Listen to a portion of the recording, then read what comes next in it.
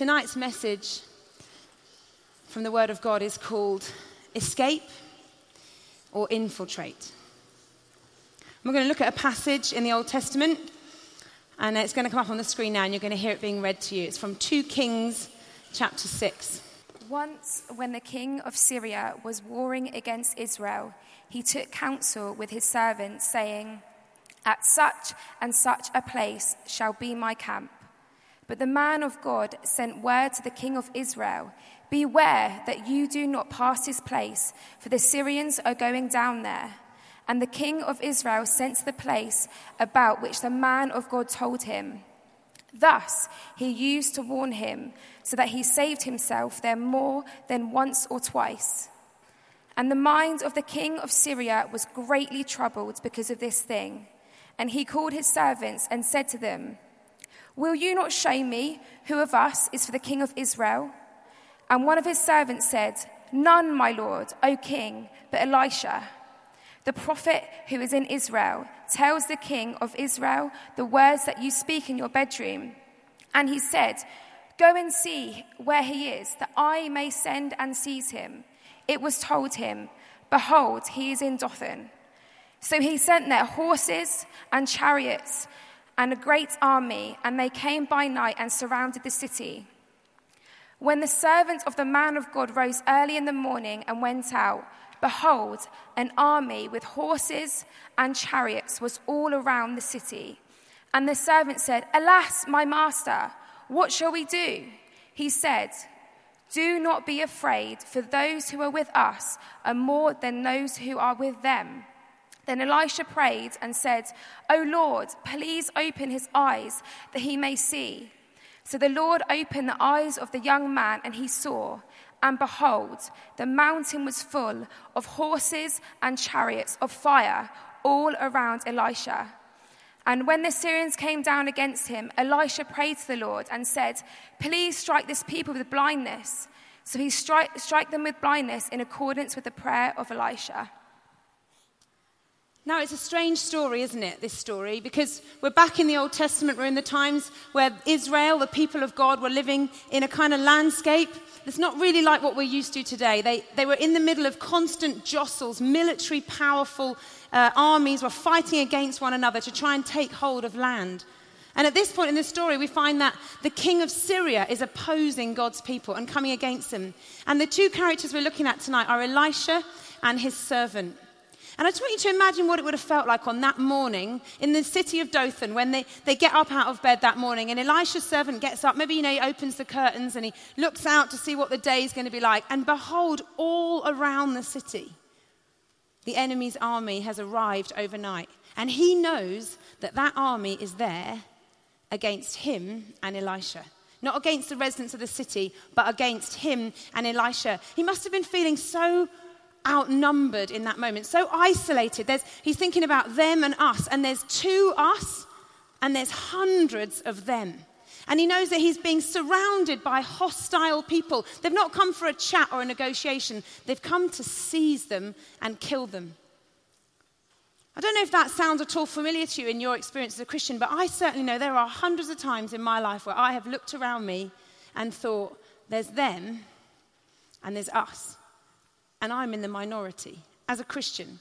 As someone living in the UK in the 21st century following Jesus, I could feel like Elisha and the servant, outnumbered, isolated, minority. Newday is the reverse of that. One of the reasons this campsite is such a fantastic place to be for a week in August is because, with the exception of some people, most people on this campsite are in the us.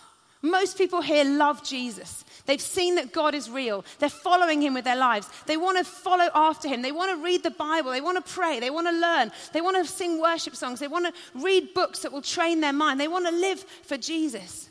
And we have a whole week, and we get to experience the usness of that week. And when I was a teenager, I went to a camp a bit like this. It wasn't just for young people. It was for families of all ages. But at that camp, I went with another family in my church because my family are not Christians. They don't follow Jesus at the moment. And so another family took me, and I would go every year to this camp. It was called Stoneleigh. And I absolutely loved it. I would spend 6 days just soaking up being in the majority, being in the mainstream, fitting in with everyone because we all wanted the same thing. We all wanted to fist pump the air and say, yes, Jesus.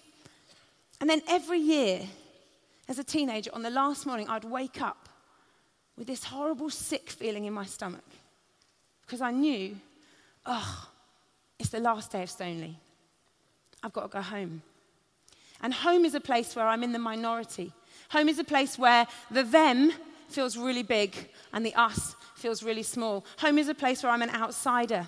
I'm like a misfit. I've got to go back to my family where no one else follows the teaching of Jesus. I'm going back to my school where almost no one, it feels like, is interested in God. And everyone's lifestyle is pushing towards something that I'm not really into. And I remember feeling that horrible sickness in my stomach, like, back to normal life where I'm in the minority. Poor me. Do you know the pressure was so strong on me in those times of wanting just to fit in again? I just could feel it. I just wanted to go back home and almost pretend that Stoneleigh had never happened and just put it to one side and just merge in with the crowd. Just go back to school and be the same as everybody else. Wear the same clothes, speak the same way, get into the same music, watch the same TV, even try and pretend that I believe the same stuff as them. You know, you get in those debates and those discussions about your beliefs about God, about sexuality, about creation and evolution, and about abortion and euthanasia and all these different topics. And I just used to feel such a pressure of wanting to fit in and just to be able to agree and to be mainstream. And I hated feeling like I was the one that stuck out. I used to hear my friends talk about me at school, and I used to hear them say things like, well, Livy wouldn't do that because she's a Christian. Well, Livy wouldn't say that because she's a Christian. Oh, Livy won't wear that. She's a Christian. And it used to be it used to hurt inside. I used to feel the ouch of it. I used to feel like such a misfit. I know there's hundreds of you in this tent tonight. You know what I'm talking about. Because that's what it feels like when you go home from Newday. And the pressure to conform and to slide back in. The Bible says it's like a mold squeezing on you. I'll let you into a secret. Last weekend I went to a wedding and I wore a dress that was just a wee bit too small for me. And it did fit a month ago, so something must have happened in the meantime. I'm sure it shrunk. But I spent the day in a dress that was too tight. And I was squeezed. I could feel it. There was pressure on my lungs. There was pressure on my ribs. There was pressure on my core muscles. I could feel it. It's like I'm fitting in, but I don't really fit in. And it was such a claustrophobic way to spend a day at a lovely wedding. And when I got back in the evening, the relief when I undid the zip. And you know, it can feel like that. We're just looking for a moment when we can have relief. And sometimes we think the relief will come if we just capitulate. If we just go along with what everyone is saying. If we just try and fit the mold. But I tell you, the relief doesn't come from that. Because deep down inside, you know and I know that we don't fit. I remember God really powerfully teaching me this. And I had a real breakthrough in understanding this when I was 16. Because I felt like there was this curse over me. You stick out like a sore thumb. In your family, in your school, amongst your mates, on the hockey team and the netball team. You stick out like a sore thumb. You're the only one who has to be different. Because you follow Jesus. And then one day someone was prophesying over me and they said this. They said, you feel like you stick out like a sore thumb. And I was just like, it's like a curse. I hate this. And then this lady said, Jesus says, stick out like a sore thumb for me. And something started to change in that moment when I understood that maybe Jesus actually wanted me to stick out like a sore thumb. Maybe Jesus wanted me to not be one who blended in. And then I began to read the Bible and I began to listen to sermons and teaching in my church and in my youth group. And I learned things like this. Jesus said, Livy, you must be born again. You've been born again. If you've come to Christ, you've been born again. If anyone's in Christ, he's a new creation. The old has gone. The new has come. And I started to have this understanding of myself because of what I was hearing in the Bible and because of what I was reading. Do you know, there's this verse in John 15 and it says, if you were of the world would love you as its own. But I felt Jesus say to me this verse, but because you're not of the world, Livy, that's why the world hates you. I started to understand that the reason I didn't conform, the reason I didn't fit in, the reason I couldn't blend is because I wasn't of the same origins now. Becoming a Christian had meant that I had a new beginning and I had a new identity. It's like I'd started again. It was as if God had taken my passport, right? And on my passport it says that my place of birth is London, and it says that my citizenship is British. And it was as if God had taken a great big marker pen from heaven and he'd crossed out the words London and Britain, and instead he'd written heaven. And he'd given me a new beginning, and he said my citizenship was no longer here on the earth, but my citizenship, my place of origin was heaven. And I had this new sense of awareness. I don't fit here, and I'm not supposed to, because I come from somewhere else. I started to understand that being a Christian didn't just mean I had a few different beliefs. It meant I was fundamentally from a different place. It's like being an alien coming from another place, from out of this cosmic world, coming from somewhere else. And I discovered it was an incredible sense of relief to stop trying to fit the mold. It was like unzipping that dress and getting out of it because it was too small for me anyway, and realizing, do you know what? I'm not meant to fit this. In Philippians 2:15, I found Jesus speak to me from the Bible in this verse, and it says about me, I'm called, and this is true for you too, we are called to be blameless and innocent, children of God, without blemish, in the midst of a crooked and twisted generation, among whom we shine as lights in the world, holding fast to the word of life. Suddenly, I understood that I wasn't supposed to fit here, but I did have a purpose here. I was to shine like a star in the midst of a crooked and depraved generation. And I could see it all around me. I could see the darkness all around me. It's like when Elisha's servant gets out in the morning and opens the curtains, and he just sees the army of hostility all around him. And I could see that in my daily life. I could see people who hated God trying to persuade me not to follow him. I could see people who wanted to live as rebels against God's way. I could see people living with darkness and embracing darkness. And I could feel the contrast between them and me. But suddenly I understood it made sense. Because they are them and I'm part of us.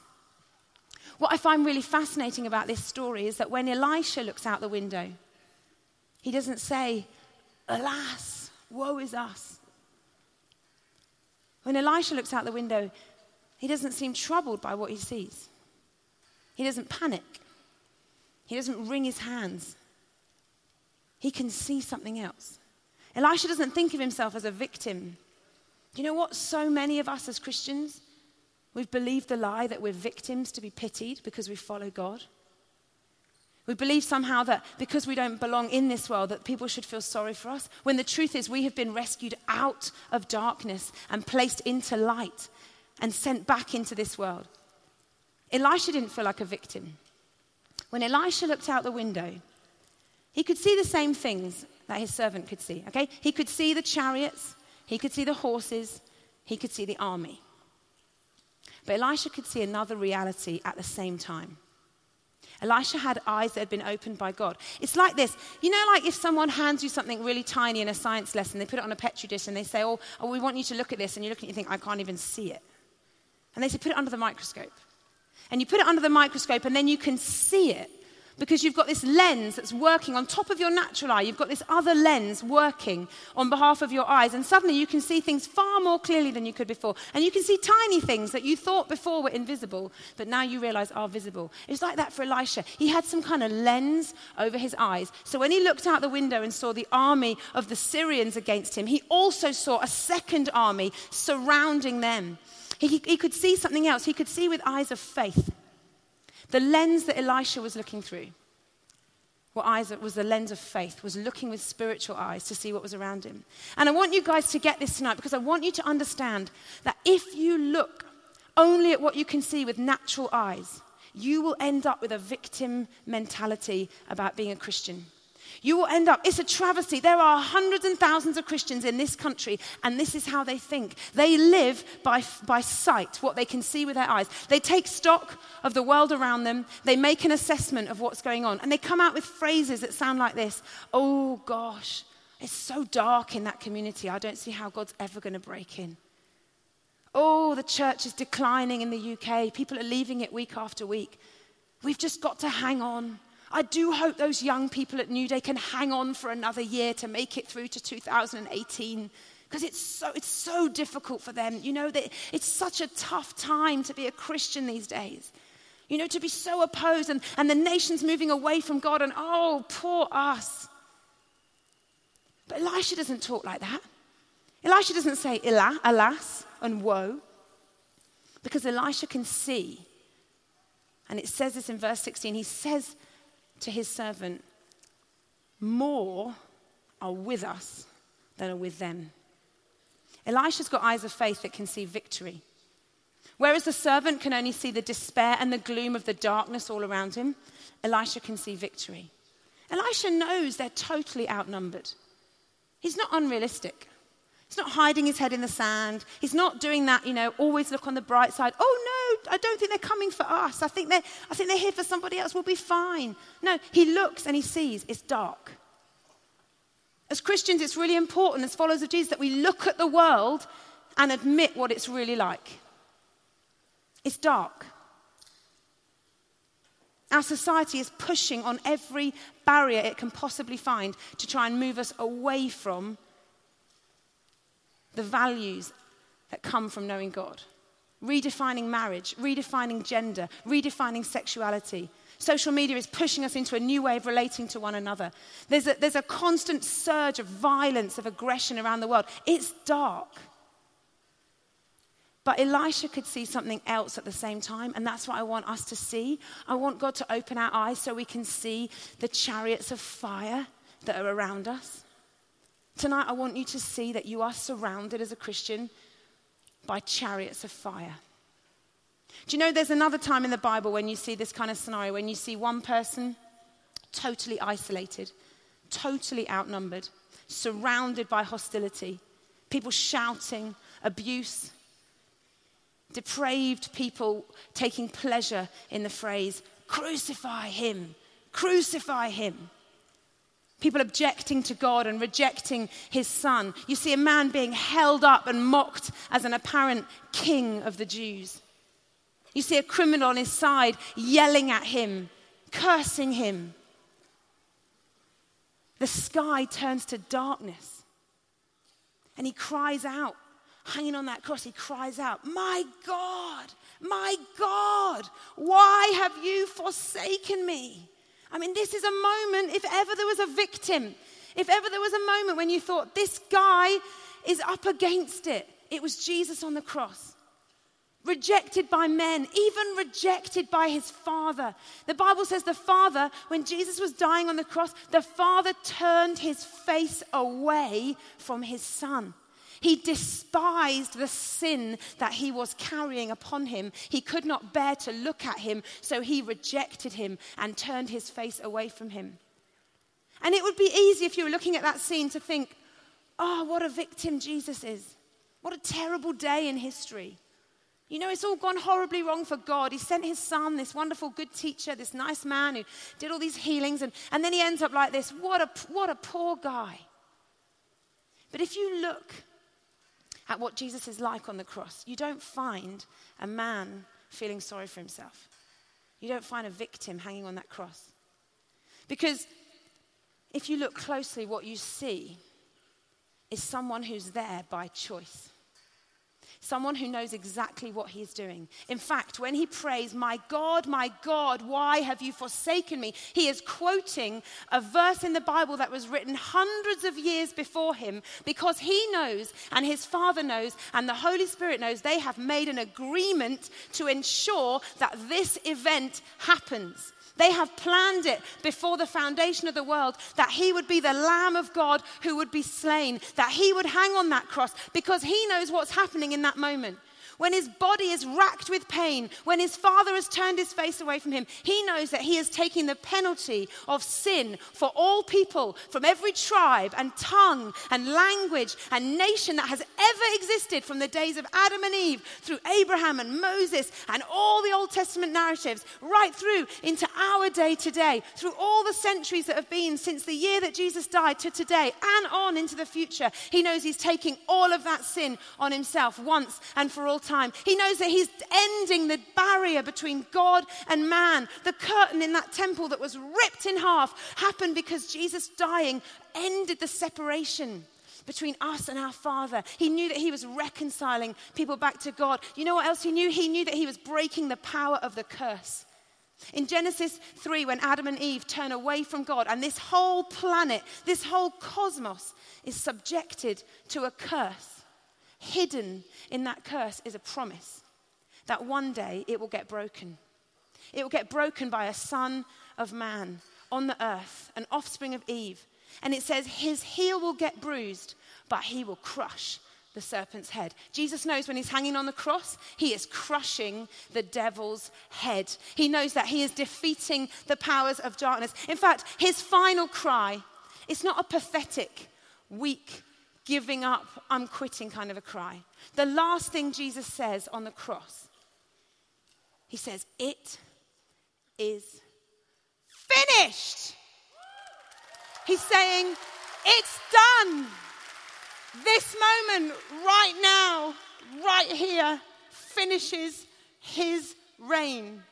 He is ending the dominion of darkness when he dies on the cross. He is declaring, as he stretches out his arms, it's finished, because he knows victory. He knows that he's come to destroy the works of the devil. It says in the Bible, he came and experienced death so that through death, Jesus might destroy the one who holds the power of death. It says of him in Isaiah, it's prophesied that when he comes, he will swallow up on this mountain, the very place that he was crucified, the covering that's cast over all peoples. He will swallow up death forever, and the Lord God will wipe away tears from every face. Jesus dying on the cross was the moment in history where every other event that had taken place was culminating in the victory of God over evil. There is no yin and yang. There is no duel in heaven between a goodie and a baddie. There is no equality between the powers of light and the powers of darkness, because when Jesus went to the cross, he absolutely defeated death. He crushed death to death. Yes, let's celebrate. And you know what? Jesus knew that the disciples were in for a rough ride. If you've become a Christian this week and you think your life is now going to be easy, let me let you in to a very important fact. Jesus knows you are in for a rough ride. If you're already a Christian in this tent, Jesus warned us. He says to the disciples the night before he dies, in this world, guys, in this world you're going to have tribulation. You know what? You look out the window, you see it everywhere. You see it everywhere. If you turn the radio on, if you turn the news on, you see a world with war. You see a refugee crisis. You see the threat of terrorist attacks. Sometimes you see successful terrorist attacks, bombs going off in concert stadiums, killing dozens of young people. You see the rise of knife crime in cities around the country. You see these random acid attacks taking place. You hear stories of rape and mugging and violence. You see the daily reality of family breakdown, children having to leave where they live in their families because things have got so bad in the home they need to go and live in foster care or be adopted. You see the reality of adultery, relationships breaking up, affairs, immorality. You see child abuse, domestic violence. You see pedophilia. It's all around us. The darkness is everywhere. The chariots and the army of the evil one is all around us. You see the depravity of our minds as human beings as we turn against one another with racial hatred, with the division of communities, with using social media to try and rip strips off someone in your class, post a picture of them to make them look stupid, tear into their self-esteem to pull them apart. It's everywhere. The darkness is everywhere. You see it, but you know what you need to see? You need to see a Christ who was crucified and who won the battle. You need to know that the chariot of fire that Elisha was seeing was like a prophetic sign. The chariot of fire was like a sign that a day was coming when the army of heaven would completely invade the earth and there would be no more balancing act between the darkness and the light, but the light would start to overcome. So Jesus says to his disciples the night before he dies, you're going to have tribulation. But then he says this, I have overcome the world. Take heart. What we need to know tonight is that Jesus has won the ultimate victory. That though we're living in a day and an age, as young people, as adults, living in this nation, living in other nations in the world, though we're living in days of darkness, we need to know that darkness will never overwhelm the light of Christ. And we need to know this: he that is in us is greater than he that is in the world. We need to be thoroughly convinced that we are not victims, that we do not need to feel sorry for ourselves, that we do not need to pity our plight as Christians in a world that has turned against God. We need to know that actually, far from being pitied, we can celebrate because God has called us to something incredible whilst we are still here on the earth. You know what Elisha did when he saw the Syrian army all around and then he saw the chariots of fire behind them, around them? He didn't sit back and think, oh, thank goodness that there's some chariots of fire. Servant, let's stay indoors all afternoon. Let's see what God does, and hopefully by later on today we can peek out and it'll all be finished. He didn't think like that. I love the fact that Elisha didn't think that. I love that what Elisha thought was, let's get involved. Our God is greater. He that is with us is greater than those that are with them. So let's get involved. Do you know Elisha didn't escape? You might be tempted to live as a Christian who tries to escape the darkness. Loads of Christians do this. You know, you go home from Newday and you think, you know what would be easier? If we could just recreate Newday every day. Just a small version at home, you know? Start the day with preaching, worship, never go to school, never do any homework, never have to have any conversations with people that don't love Jesus, never be around anything that vaguely troubles your conscience. Much easier not to sin when there's a lot less of the temptation in your face. Maybe you feel like you wish you could just escape. But Elisha didn't feel like that. Elisha didn't stick his head under the duvet and hope that it would all get sorted out. Elisha saw the chariots of fire, and do you know what he thought? I'm going to ride one of those chariots. I'm going to be part of what God is doing against this evil power. Elisha's response was to infiltrate. In fact, it was that he was doing that got him in trouble in the first place. If you remember the story, the reason the Syrian king sends that army to Dothan to find Elisha is because every time he tries to attack the king of Israel, the king seems to know what his action plan is. And the reason the king knows the action plan is because Elisha is hearing it from God prophetically and passing the message on. God is using Elisha like an undercover agent, like some kind of secret operative behind the scenes. I think it's like God running his very own spiritual MI6. He's enlisted Elisha to be on his team, to infiltrate the plans of darkness, to thwart them, to ruin the schemes of the king of Syria, to get in behind the lines, to sabotage his plans. That's what got Elisha into trouble in the first place. And at this point in the story, we find Elisha's happy to continue with that mindset. Elisha's mentality is like this: darkness is coming. God is with me. I'm going to mess up the plans of darkness. I'm going to mess up. I'm going to ruin the schemes against me. I'm going to ruin them because God is with me. And that's what I want to say to you guys tonight. Sitting in this tent tonight, we are called to have an attitude like Elisha. We are not called to escape this world. We're not called to hang on in there our 60 years or however long we've got left before we die. We are called to infiltrate this world. We are called to infiltrate the cities and towns and communities where we live. We're not running away from the darkness. We're running into it, knowing that we're agents of light, that we're shining like stars. And you know what? We're not powerless. Elisha had immense power. Not only did he have the power of prophecy, that gift that had enabled him to see these secrets from the king's bedroom, but actually he also had the power of prayer.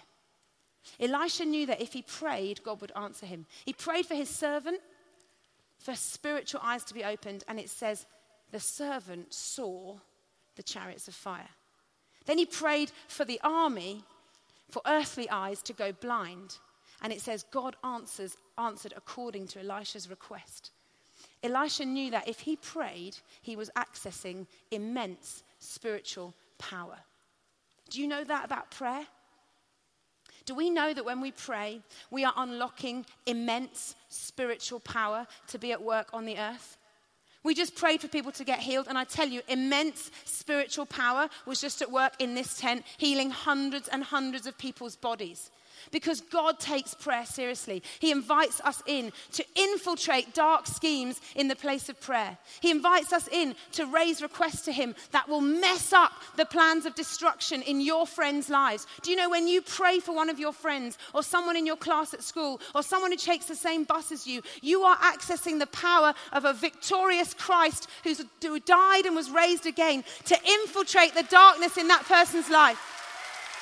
When your friend tells you they're suffering with anxiety and fear about their future, and you say, I'll pray for you, you are not offering them a little tap-tap hug. You are giving them an invitation into experiencing the power of the God of peace. Prayer makes a difference. That's why we start every morning on this campsite with a prayer meeting. That's why this afternoon we gathered, hundreds of you in the Rhythm Factory, to pray about serious youth violence in our nation, because we know prayer is powerful. That's why Elisha prays in this moment that God would move.